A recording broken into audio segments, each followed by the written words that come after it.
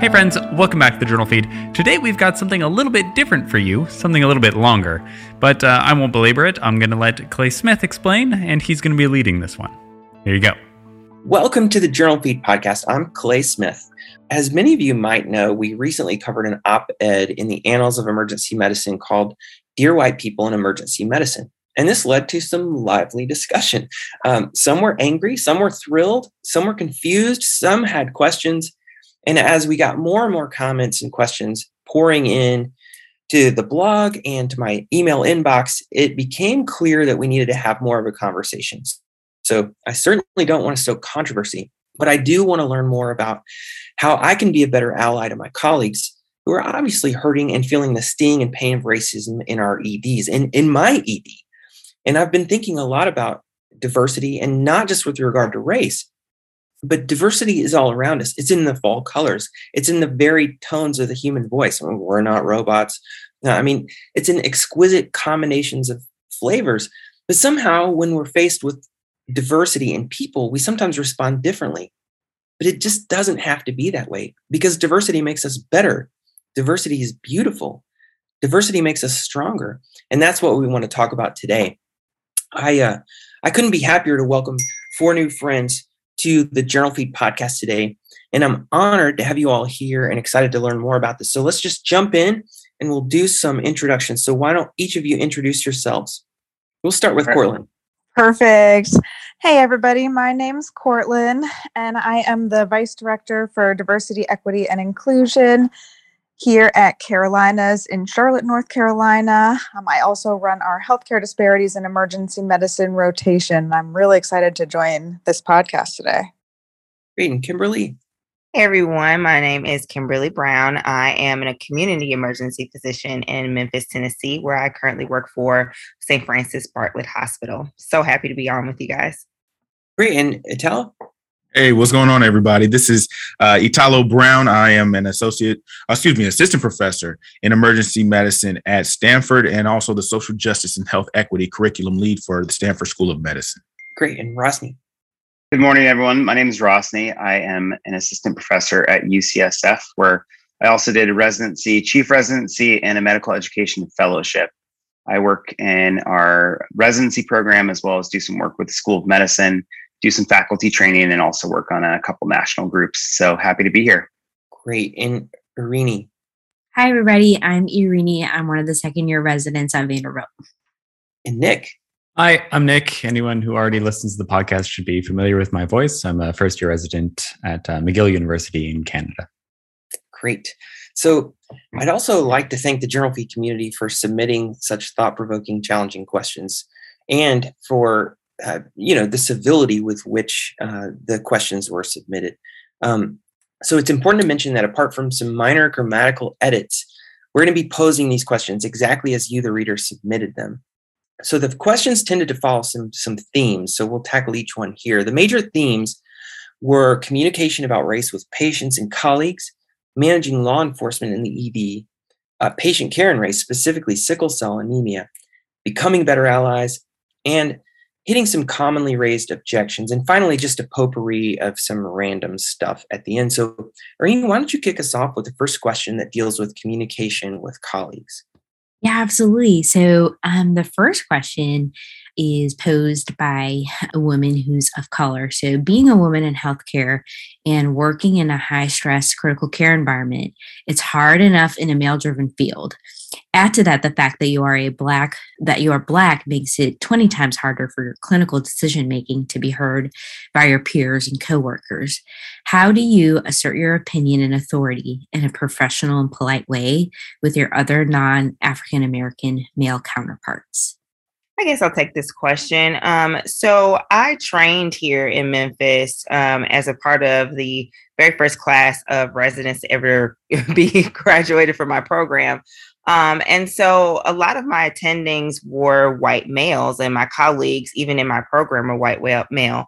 So I feel like because I was trained in an environment that was pretty, I would say, lacking diversity, it made it a little bit less challenging for me to navigate, wondering, are you listening to me? Are you not listening to me? Is it because I'm a woman? Is it because I'm a person of color? I'm usually kind of used to that working environment.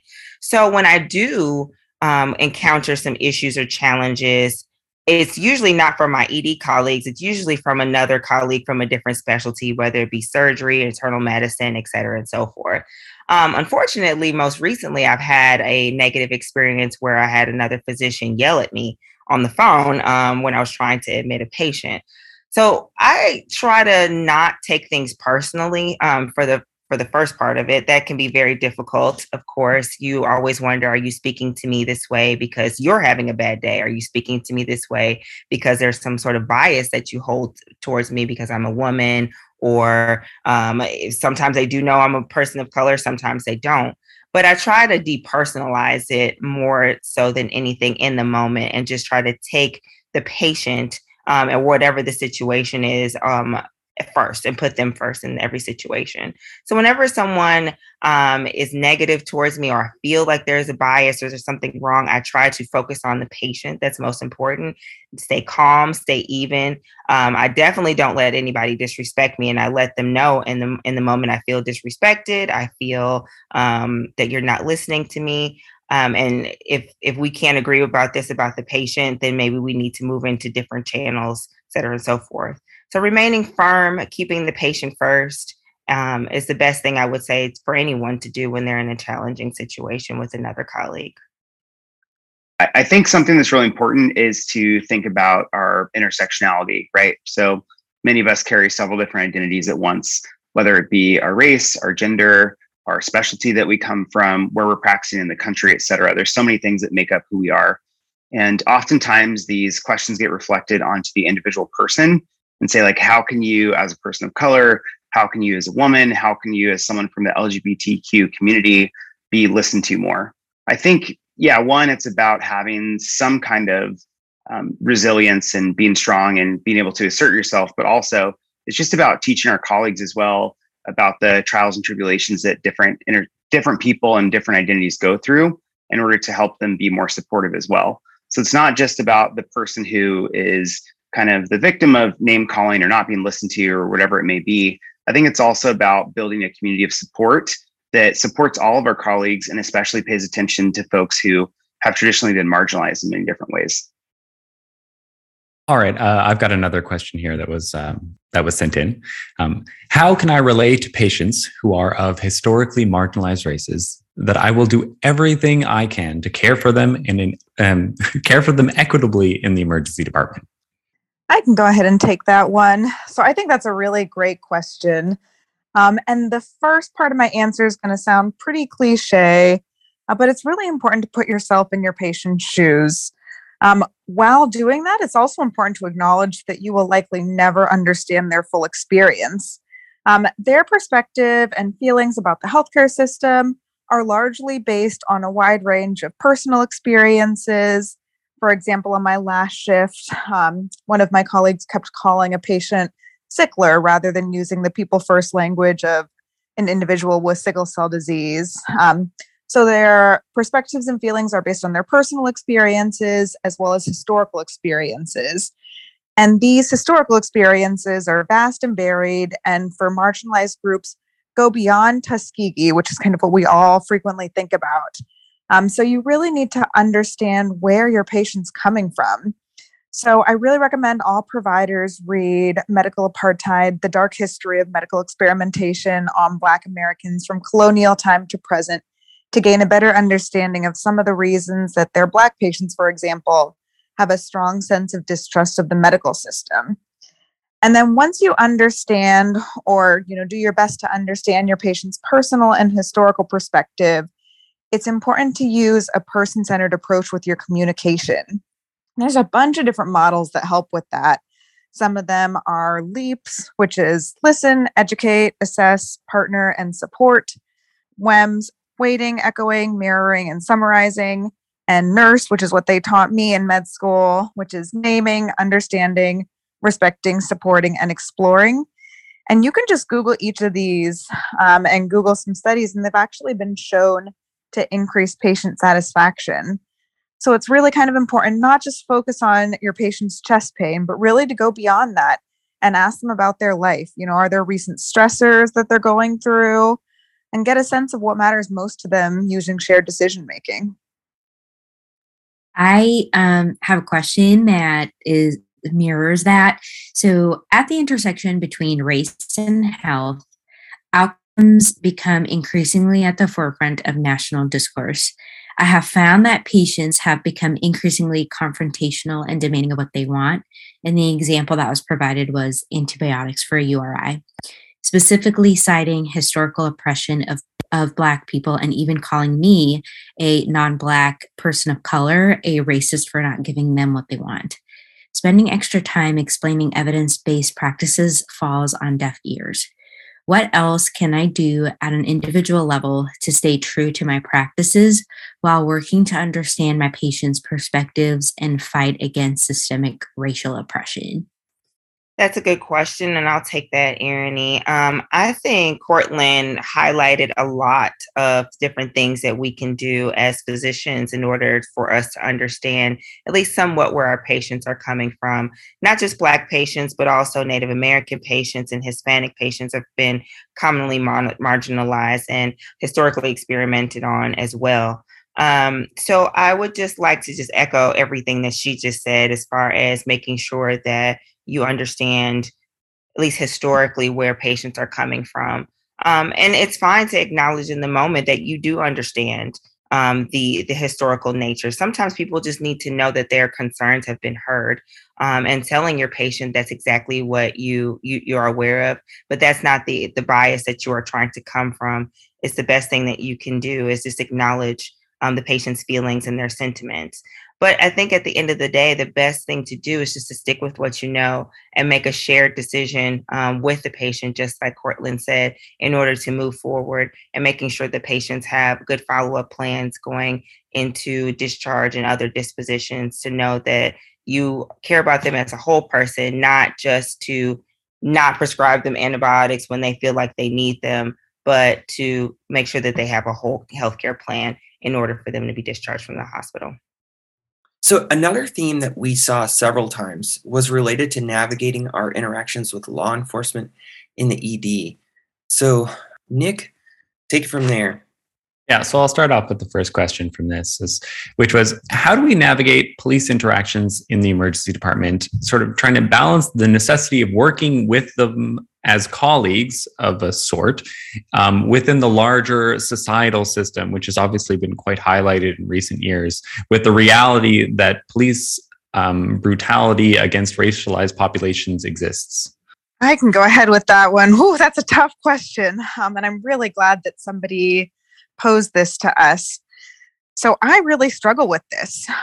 Whenever it gets down to it, I frequently just remind myself that my primary responsibility in the emergency department is to my patients. That's also coupled, however, with the responsibility to ensure everybody else in the emergency department, including staff, are safe.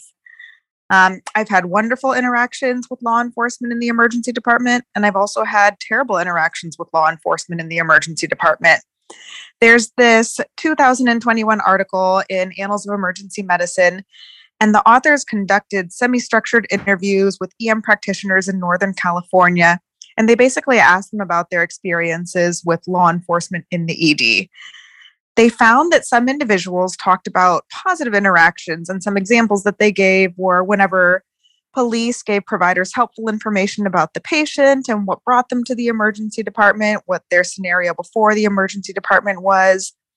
On the other hand, some individuals discussed negative interactions, and those included disruption in medical evaluation and treatment, fluidity in terms of information sharing, which they felt led to compromises in patient privacy and confidentiality, and then also just, the patient and their fear of disclosing certain information to the provider with law enforcement there, or even fear of police brutality while in police presence.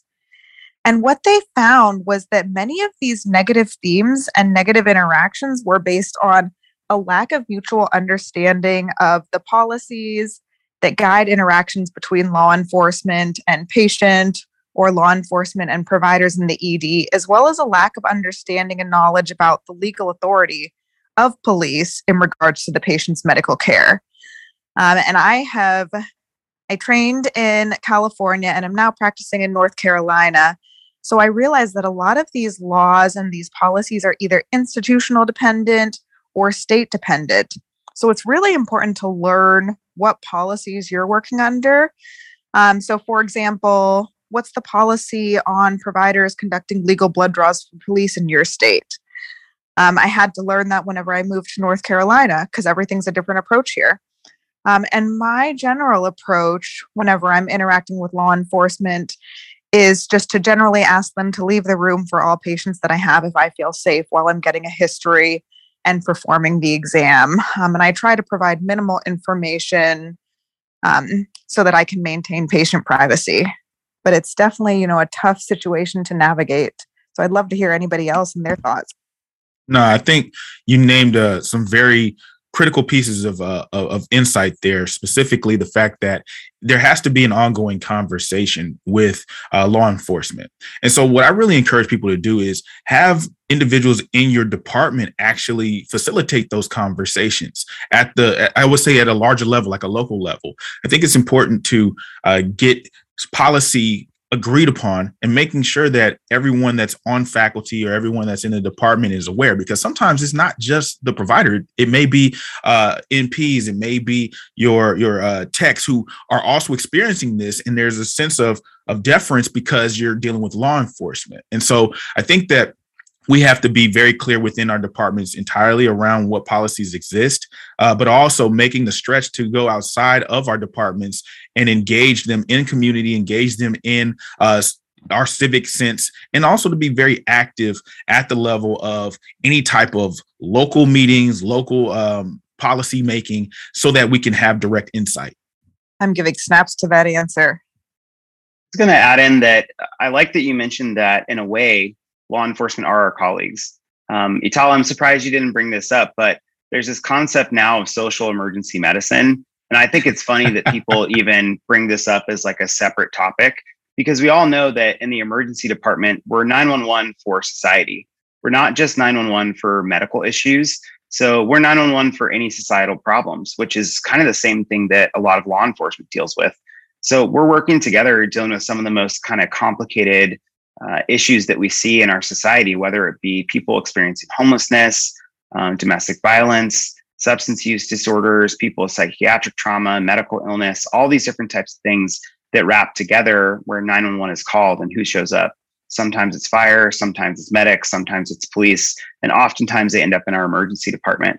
So in a way, we certainly work with them as colleagues. And I would just highlight back to what Courtland mentioned, that patient care comes first. We need to respect privacy, and we need to work with each other in kind of the most collegial way possible to make sure that we have an understanding and make sure that we're each doing our part that we're specifically trained to do in order to care for the patient. Quick, just, I guess, I don't know if any of you have done this more. So do you sometimes take a moment to sort of explain to the police officer who might be there kind of your role and the information and how your priorities? Because I've had some interactions with police where I think they get kind of a little bit turned off because it's obviously a very one-sided information, because I want all the information that they have to give me, and I'm not going to give them any information about the patient. And I feel like some of them get a little bit, I'm going to say, grumpy. No, I've experienced that. And I think that it is important for you to kind of reframe exactly what the nature of that relationship is, and constantly using the language like, I'm an advocate for this patient. Right now, this patient is in my care. I will make sure that I advocate to the best of my ability. I'm happy to, explain to you the things that I've seen or the things that you've seen, or accept the things that you've seen in your work. But this patient is unique, and we have to start with that. It's not the same as your other experiences that you've had with other patients. And that's to the officer. The other thing that I was going to say is, you'd be surprised what you learn from actually engaging officers outside of the emergency department. I've gone on ride-alongs with officers. Like, I actually do that so I have a better understanding of what their life stresses are, and so that I have some type of like currency when I communicate with them. So I do encourage that ED providers try to engage them in other frames so that you have better understanding of what they come to the table with. And this is not to say that all of a sudden, we completely understand their experience, but it follows the same concept of why we said diversity is important in the first place. It's about recognizing that everybody comes to the table with something different and unique. Okay, thank you. That's a great answer. And real quickly, there was another question in this category about population data on police brutality. There's a great website. It's called mappingpoliceviolence.org that has a lot of good population data for anyone who's interested in getting concrete information about that. The hard part for me with this is that it's usually undercaptured. And so I want to acknowledge that up front.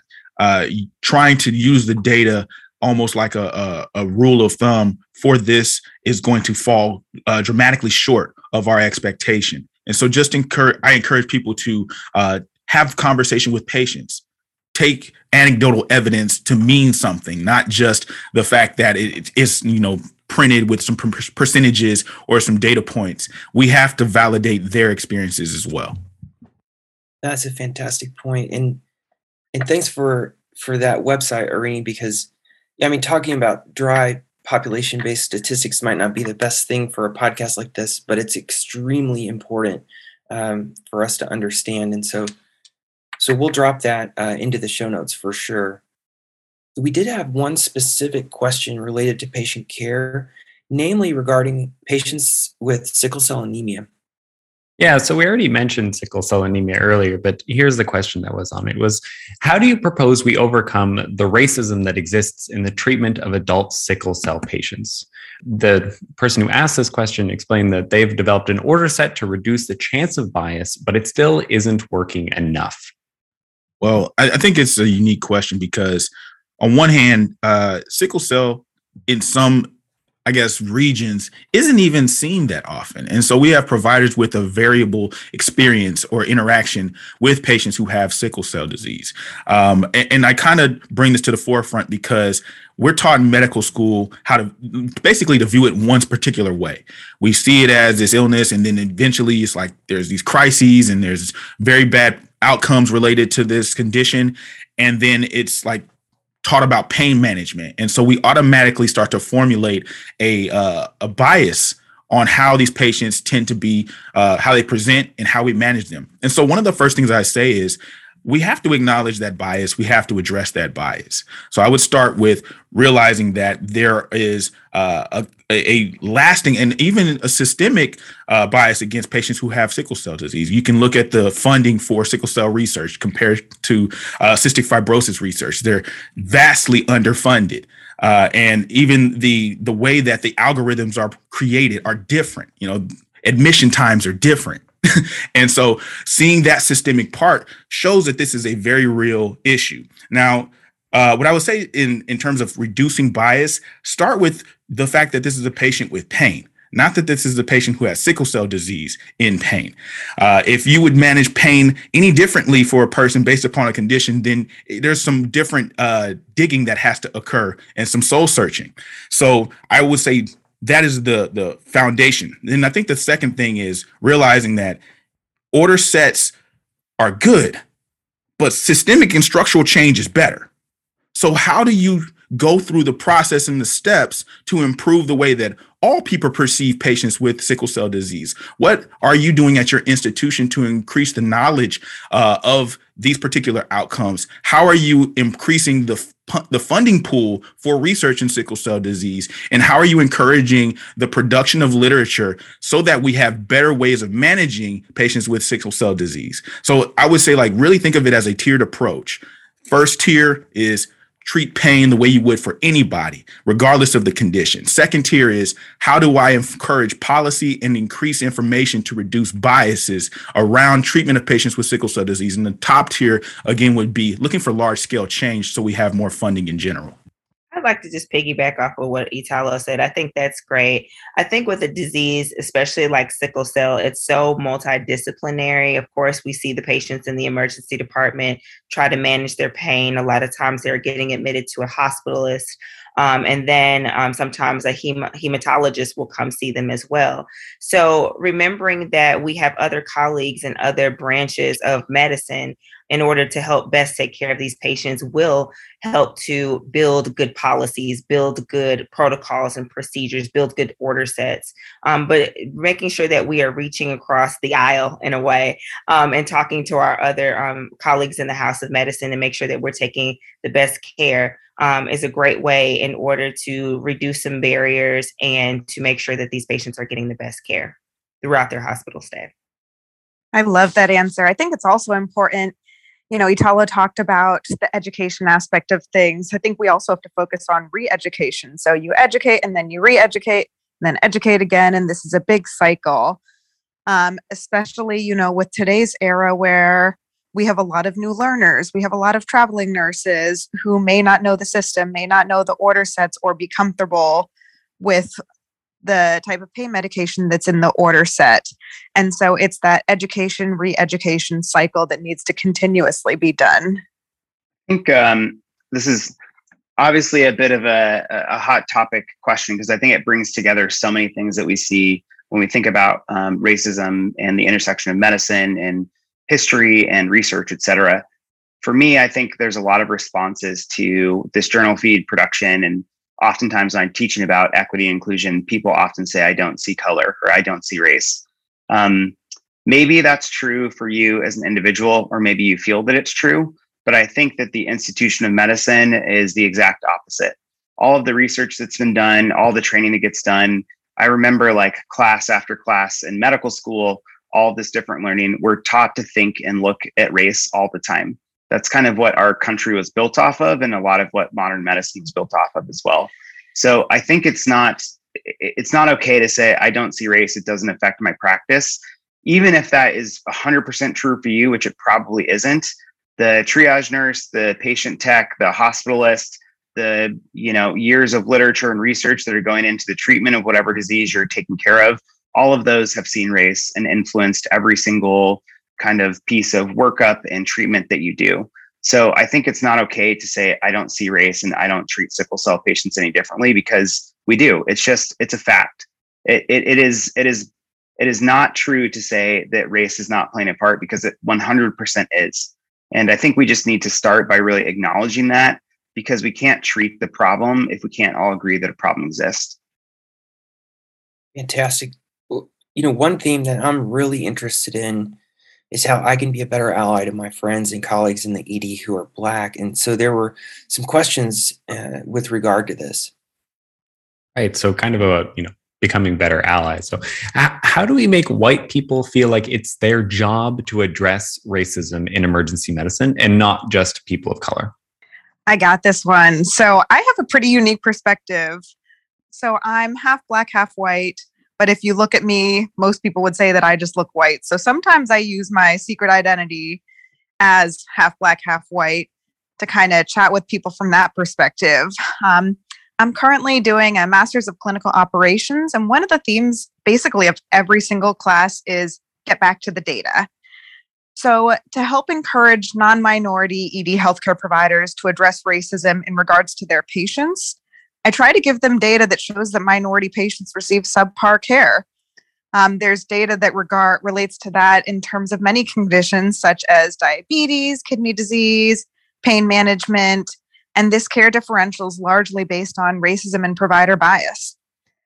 So that will do it for some providers. But if thinking about specific patient outcomes doesn't encourage your colleague that you're talking to learn about how they can help tackle racism in the emergency department, then I generally talk about how providing equitable care is one of the Institute of Medicine's 6 domains of healthcare quality. And I think that's helpful because a lot of hospitals and departmental leaders place a lot of emphasis on these domains, and they're sometimes even tied to promotional and reimbursement criteria. Then whenever it comes to encouraging non-minority ED healthcare providers to address the racism that other providers experience in the ED, do the same thing. So go back to the data. So the first step is just even in getting individuals to realize that ED providers experience racism in the ED. So this is a shameless self-promotion of an article that Rosny and I published with our colleague, Dr. Star Knight, and we found that 76% of ED providers that completed our survey reported experiencing a microaggression, and that this was more common with female and non-white respondents. And we found that the most common microaggression was misidentification. And this occurs to me all the time. Within the last year, I have had patients continuously call me nurse, despite introducing myself as Dr. Brown. And while I've learned so much from my nurse colleagues, and it's not necessarily a problem they called a nurse at all, it's just the fact that the patient couldn't see me as a doctor. So I actually have a little badge buddy that says doctor. And so in one instance, a patient actually called me nurse doctor because they thought that doctor was my last name, despite introducing myself as Dr. Brown several times. So these experiences go beyond microaggressions and even include overt discrimination. So that study that we did, we found that 76% of respondents reported being called a vulgar term by a patient, and 21% reported being called a vulgar term by a staff member. So this is going on. So now that your colleague hopefully accepts that minority providers experience racism, we have to kind of get them to answer the question of, so what? So numerous studies have shown that having a diverse workforce leads to a healthier patient population. But to have a diverse workforce, it's important to fight racism towards minority providers, because that racism can lead to imposter phenomenon, career dissatisfaction, both of which cause minority docs and providers to choose alternative careers. And then the last thing I'll say is, it's known that healthcare providers who are, quote, stressed are less productive and provide worse patient care than those that are, quote unquote, well. So how does that relate to racism, though? When I was thinking about this, I came upon several articles, including an anonymous cross-sectional survey of emergency healthcare workers in academic emergency medicine. And they found that 30% of respondents reported moderate, high, or high stress resulting from racism. And then whenever they stratified the results by race, unsurprisingly, they found that 46% of Black participants had moderate, high, or high stress resulting from racism, compared to 23% of white participants. So it's a really, really tough question. I think there's so many different aspects to the answer. I think, Courtland, I always appreciate how much data you bring to the table, and that's so helpful. Something I think about, as I mentioned intersectionality earlier, I think that any person who resides in a position of power and privilege, it's their job to make changes, and they're going to be listened to better, right? So I think that we've already kind of stated this, and I think people get triggered by it, but I'm just going to state it again. White people, not just in the United States, but across the world, hold a position of power and privilege. I understand that there's so many levels of intersectionality to that, poverty, sexual orientation, gender, et cetera. There's so many things that affect that. But just in general, I think white people do hold a lot of power and privilege. So I think that for me, I relate it back to something as simple as like, okay, well, I think of myself as a man in emergency medicine. I identify as a man, and for me, I hold a lot of power and privilege with that kind of gender category. So I think it's a lot easier for me to speak to certain kind of gender issues because I know I'm going to be listened to more just because of that power and privilege that I've historically held. So I think when I recognize I'm in a position of power and privilege, I want to try to understand, how do I listen to my colleagues who aren't? And how do I listen to my patients who aren't?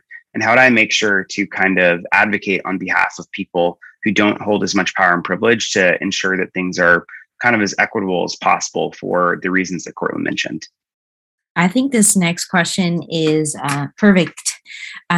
Speaking of power and privilege, do you believe the minority tax exists? And should it be the responsibility of minority faculty to push for diversity at workplaces? I'll take this question. In short answer, yes, the minority tax definitely exists. And no, I don't think it should be the sole responsibility of minority faculty or ED staff members to push for diversity in their workplaces. Just to be clear, because I don't know if people really know the term, quote, minority tax. It's not an actual tax that people of color are paying to the government. But what it actually is that the extra burden, that sometimes financially uncompensated duties and responsibilities that a lot of times people of color are asked to perform, in their institutions or programs in order to increase diversity. So sometimes that looks like serving on a committee that would racially be not diverse unless that was for that person that was there, or serving on serving as a mentor for all people of color in a class of medical students, et cetera, and so forth, just because you also have that same racial identity. Those things or opportunities are often wonderful and fulfilling, but it takes a lot of time and energy. And like I said, a lot of times we're not financially compensated for that time and energy that we are putting into these roles. However, in a way, I think for me personally, it doesn't feel as though that is a tax. I'm going to speak, like I said, of myself just individually. I come from a historically Black college where I trained, and I also came from a Caribbean medical school. So I see a lot of students and a lot of other people who need a lot of support and don't see a person like me coming from an HBCU, coming from a Caribbean medical school that are in emergency medicine. But there are several students, lots of students that can look up to me because they identify with one or both of those stories. So I often do feel like that it is my responsibility, since I did get here, to reach as I lift, as I climb more so, and making sure that other people coming behind me have the same opportunities, have the same information that I've gotten in order to get where I am today. However, just because it is me that has had this individual experience, that doesn't mean that anyone else that is not a person of color, that did not go to a historically Black college, that did not go to a Caribbean medical school, couldn't do that. So just because someone maybe from a different racial background or an ethnic background as you, doesn't mean that you can't support it, and support them and support other students that don't look like you. I just always think that it's important to speak up and to lend your voice to issues that are going around diversity and equity inclusion, but should not be the sole burden of the person of color or the minority or whoever we're talking about to raise the awareness. There needs to be everybody at the table that listens and hopefully takes that burden on and does what they can, whether it be mentoring, whether it be sponsoring, whether it be speaking up when something is going wrong, or praising things when things are going right as well. I just wanted to add a couple of pieces to this. People of color, and I come from basically the Black perspective when I speak about this. People of color are not monolithic, and the expectation or the belief that all of us have the similar passion for wanting to do the things that Kim talked about is what we have to dismantle. There are people who are of color and do not like to mentor. So the assumption that everybody, just because a student is there and wants to find or identify somebody of color to speak with, they may not be the best mentor for that person. And so we have to be very clear that just attributing these responsibilities to individuals should be not just analyzed very carefully, but thinking about what the utility is. And the other side of that coin is there are people who are who are Black or non-minority who would benefit from having mentorship or engagement with providers of color. And that should also be carefully addressed. I think that we very often just default to who's in the department, who is available, and then who kind of would be the lowest hanging fruit to solve the problem. And that mentality has to shift. And I think the last thing that I'm going to say is, a lot of us on this call do these tasks because we're passionate about that work. We want to see change. We want to see the ball move forward. That is a very emotional, a physical weight that comes with it. And we need to figure out ways to better compensate, to better rehabilitate or reinvigorate, and create a source for people who are doing this work, because it is often underfunded, unpaid. It is often requiring longer hours to do. And we do the research for other people to have the streamlined version of it. So that has to be taken into account. I love that. I would also add the concept of the majority tax. So we talked about minority tax, but there's also the majority tax. And that really talks about, individuals that don't come from marginalized backgrounds really taking on the responsibility of pushing forward equity. I so appreciated your op-ed in Annals of Emergency Medicine, and it really helped me to say I'm welcome here in this space. That my colleagues are saying, please step up, because I think I have felt like, oh, should I really do this? Because I'm not in a particular minority group.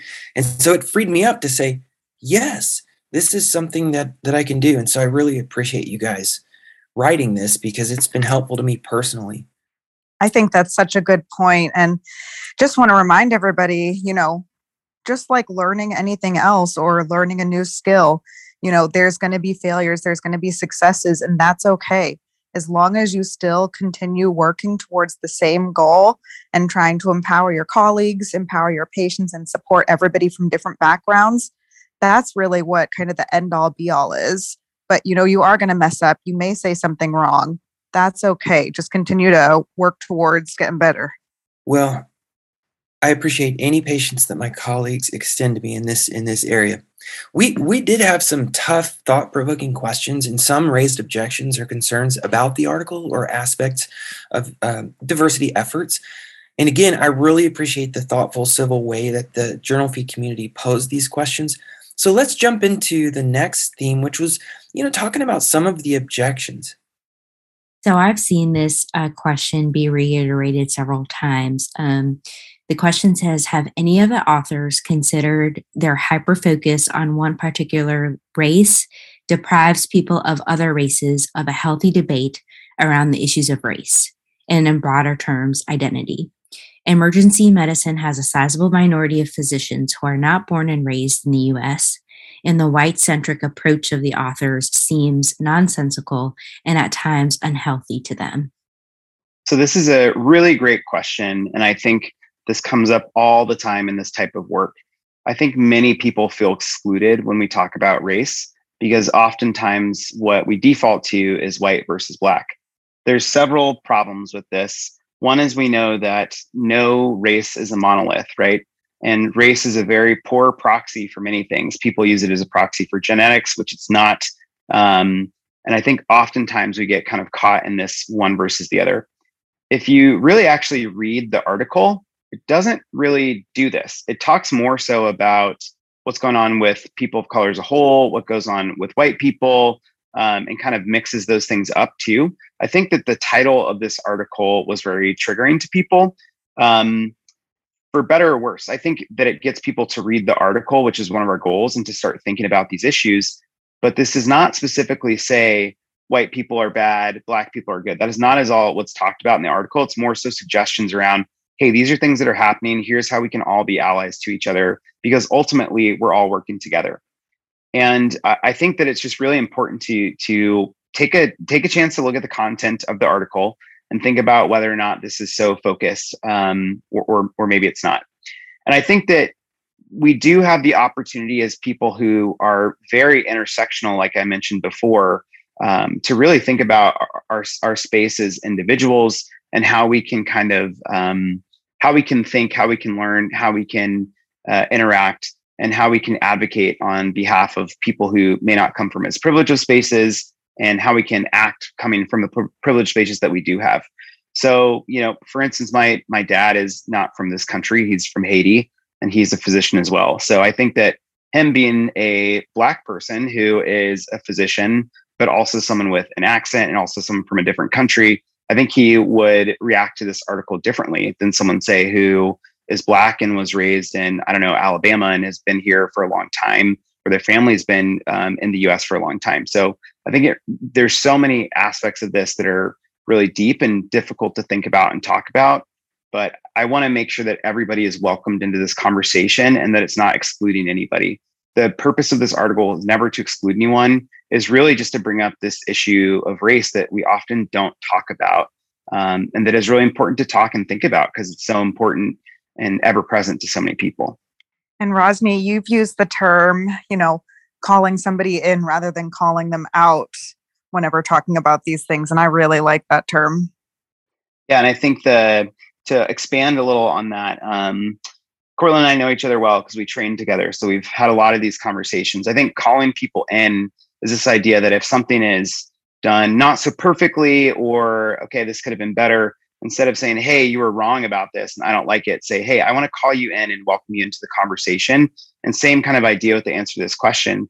This is not to exclude anybody. I think everybody should be called into this conversation.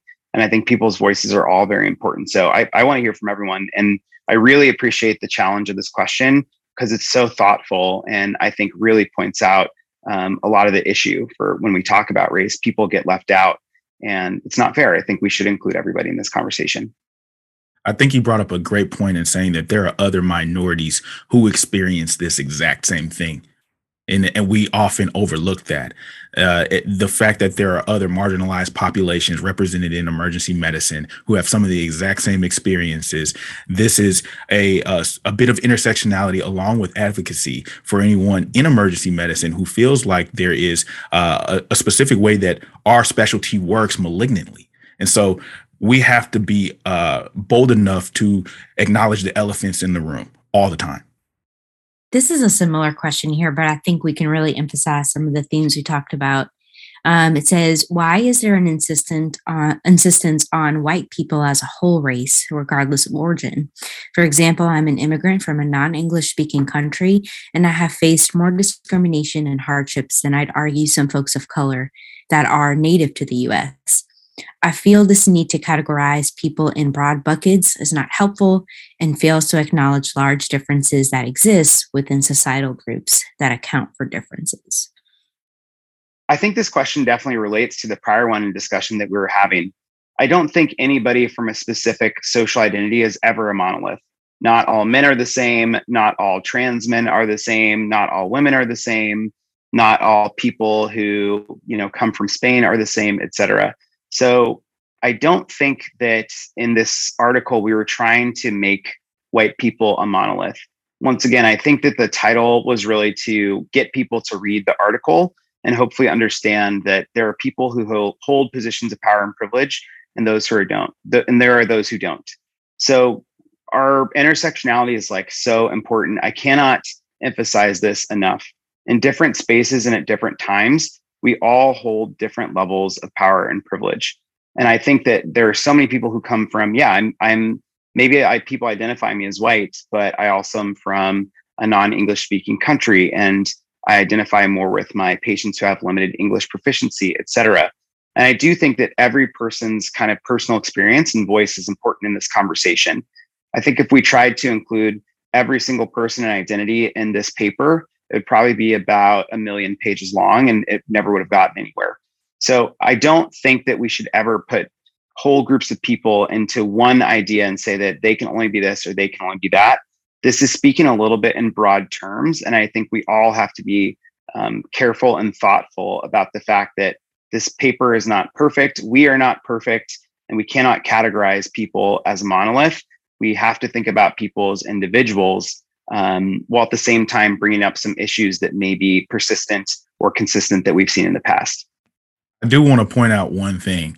Even among the authorship, we are not monolithic. For some readers, I'm sure that didn't land because you see 3 last names that say Brown. I understand, but we truly are all unique and have different heritages and lineages, and that has to also be a thought. It's an acknowledgement of our own biases as readers, our acknowledgement as physicians, and the way that we internalize what we read and what's published. So I truly want that to be a practice of ours as well.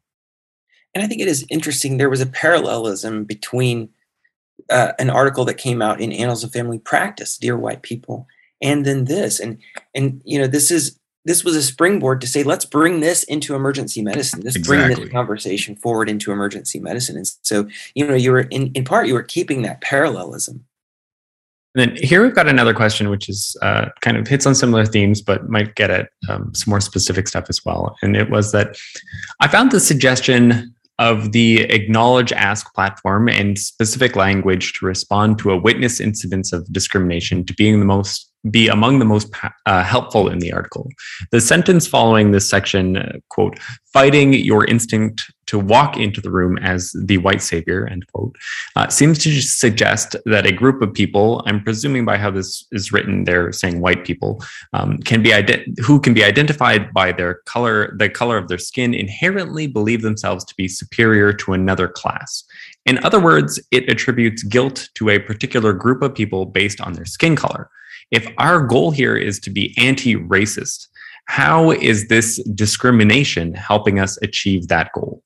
This is a very common stance taken about reverse discrimination and how what is written can be perceived. One thing I want to continue to emphasize is that we're talking about, this is an allusion to power and privilege. The white savior trope is an actual trope. It's not drawn out of abstraction. It's something that truly exists, where the belief is that there's some type of altruism for coming in and being a savior figure and utilizing one's inherent social position to do something. And it doesn't mean that it has to be good or bad, but it is truly a real thing. And we can't, gaslight that particular notion.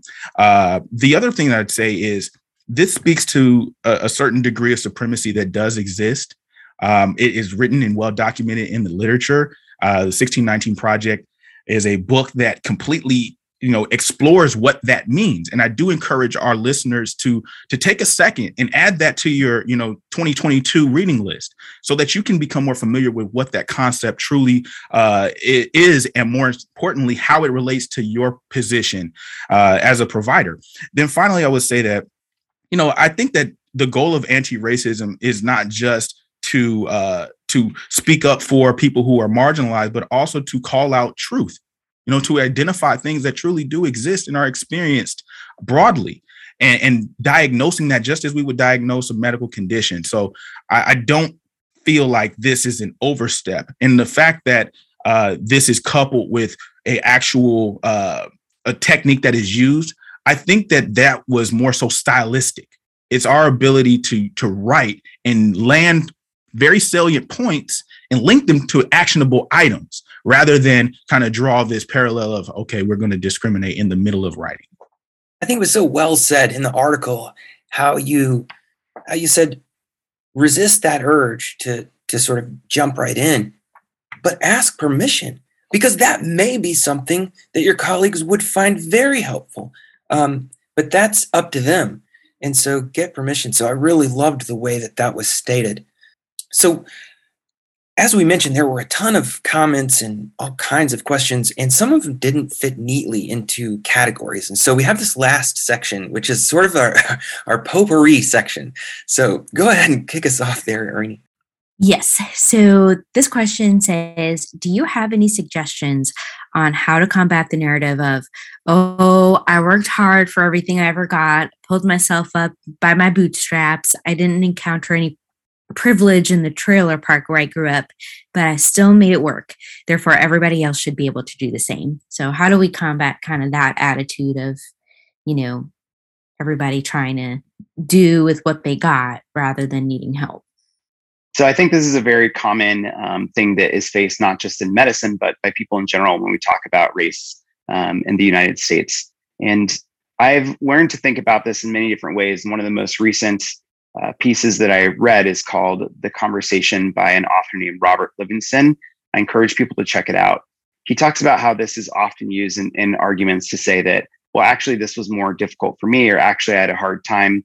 It's not to say that people don't have a difficult or hard time growing up in whatever circumstances they may come from and trying to get ahead, and while they face adversity in their lives. Many, many people face adversity in their lives and go through very difficult circumstances to get to the places that they're at, which I'd argue that anybody who's listening to this podcast who is a physician or medical student, I'm sure you've faced adversity in your life. I think what we can't forget is that we also live in the larger context of a racist society, that institutionally people have still faced more hardship kind of purposely based off their race, from laws that we've had and policies and practices that have been put in place that we're still working to undo. I think that things have certainly changed for the better over time, but we still have a lot more work to do. And we just need to recognize that even if it's true that some people have a really hard time, and I, cannot put that away and say, oh, that's not true. I think we also have to acknowledge that many people of color face a lot of hardship in getting to the places that they've been. And it's okay to listen to them and understand that that is fact for those people. I think that's a really great point, Rosny. I think in the last couple of years, of course, as we have been having a quote racial reckoning in our country more specifically, and then it's trickled over to the entire world. I think what people often forget about the United States is that we said that we were founded on equity and diversity and inclusion, but we're not. Our founding fathers said that all men are created equal. However, those same men that wrote those things in the Declaration of Independence and in our Constitution held slaves, which were people of color, Black people, and we were not considered equal.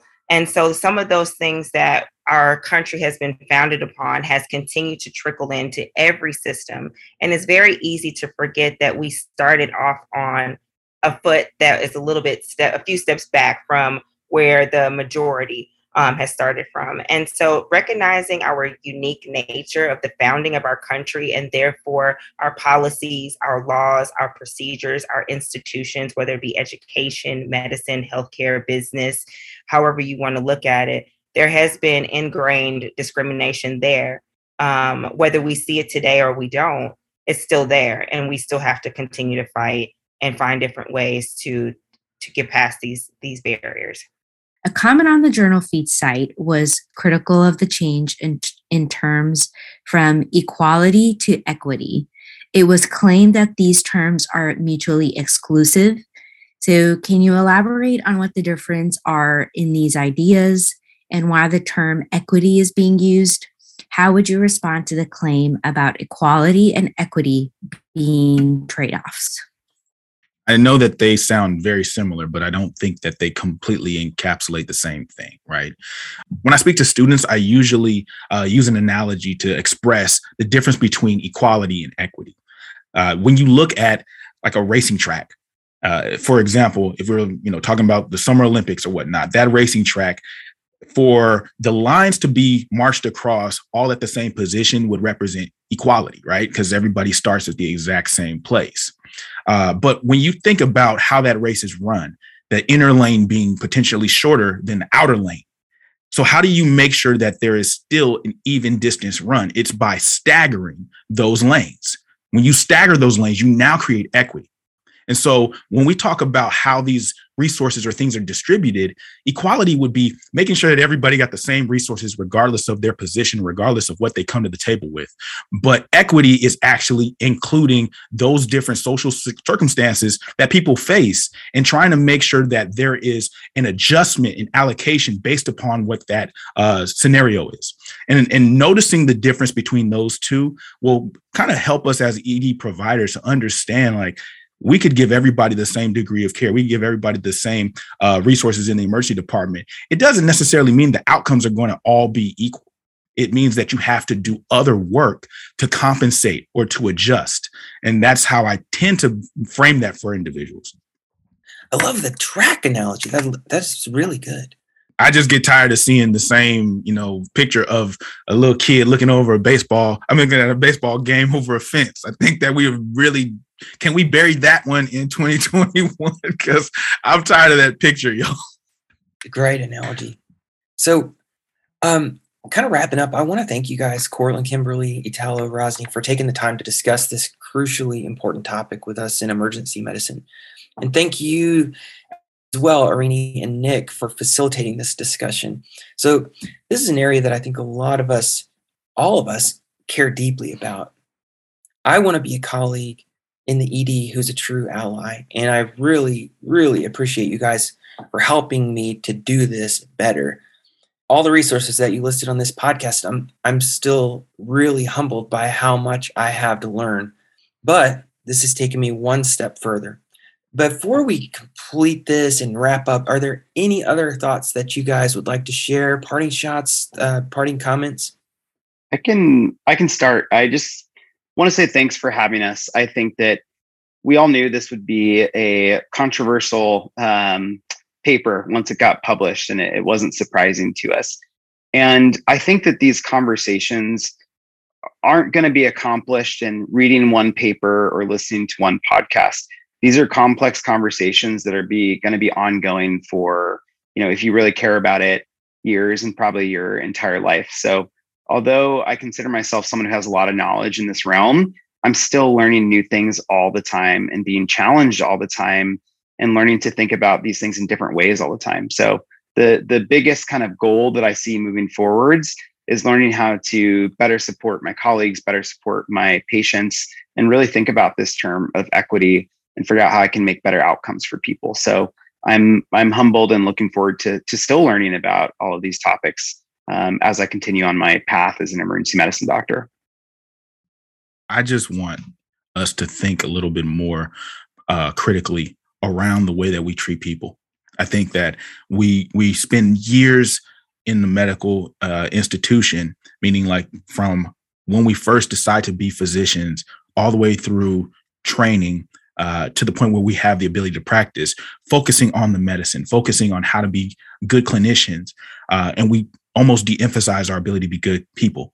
And so getting back to that core concept, making sure that we have patience for one another and that we create space for these uncomfortable conversations until they're comfortable, until they are commonplace. Like that has to be the next phase of emergency medicine and how we progress as a specialty. And I think that the last part for me is, this is not bad. Like having these moments aren't bad. This is where growth occurs. This is how we encourage one another, especially in a time that is as critical as now, where we see the, I would say, convergence of social issues and health outcomes that are constantly, being experienced disproportionately. So our true goal as clinicians is to improve health outcomes, is to somehow leave our mark in terms of wellness and health equity. This is an opportunity. This is the chance for us to do that. And it starts with learning about everybody. Everybody matters. I also just want to thank everybody that submitted questions. There were so many great thought-provoking questions that really, force us to reflect on everything that we were thinking. And I think that's always great. So thank you to all of the journal feed readers that listed questions for us. We really appreciate that. And, I definitely would love to continue the conversation. And I just want to thank my co-authors on this. We got together to write this article in a very interesting way. What you may or may not know, even though 3 of the 4 of us have the same last name, I haven't met, I don't think, any of them in person. And so for us to connect to write this article and to build, hopefully, on the knowledge of emergency medicine and race and equity and diversity and inclusion as well, is just the power of the internet. It's the power of Zoom. It's the power of GroupMe. And so to be able to connect with each other in this way has been really amazing. And the last thing I want to say is Italo spoke on something that I've been really, really thinking about as a human being, that I've been thinking about in my personal time, is that just to really remember that we are all human beings.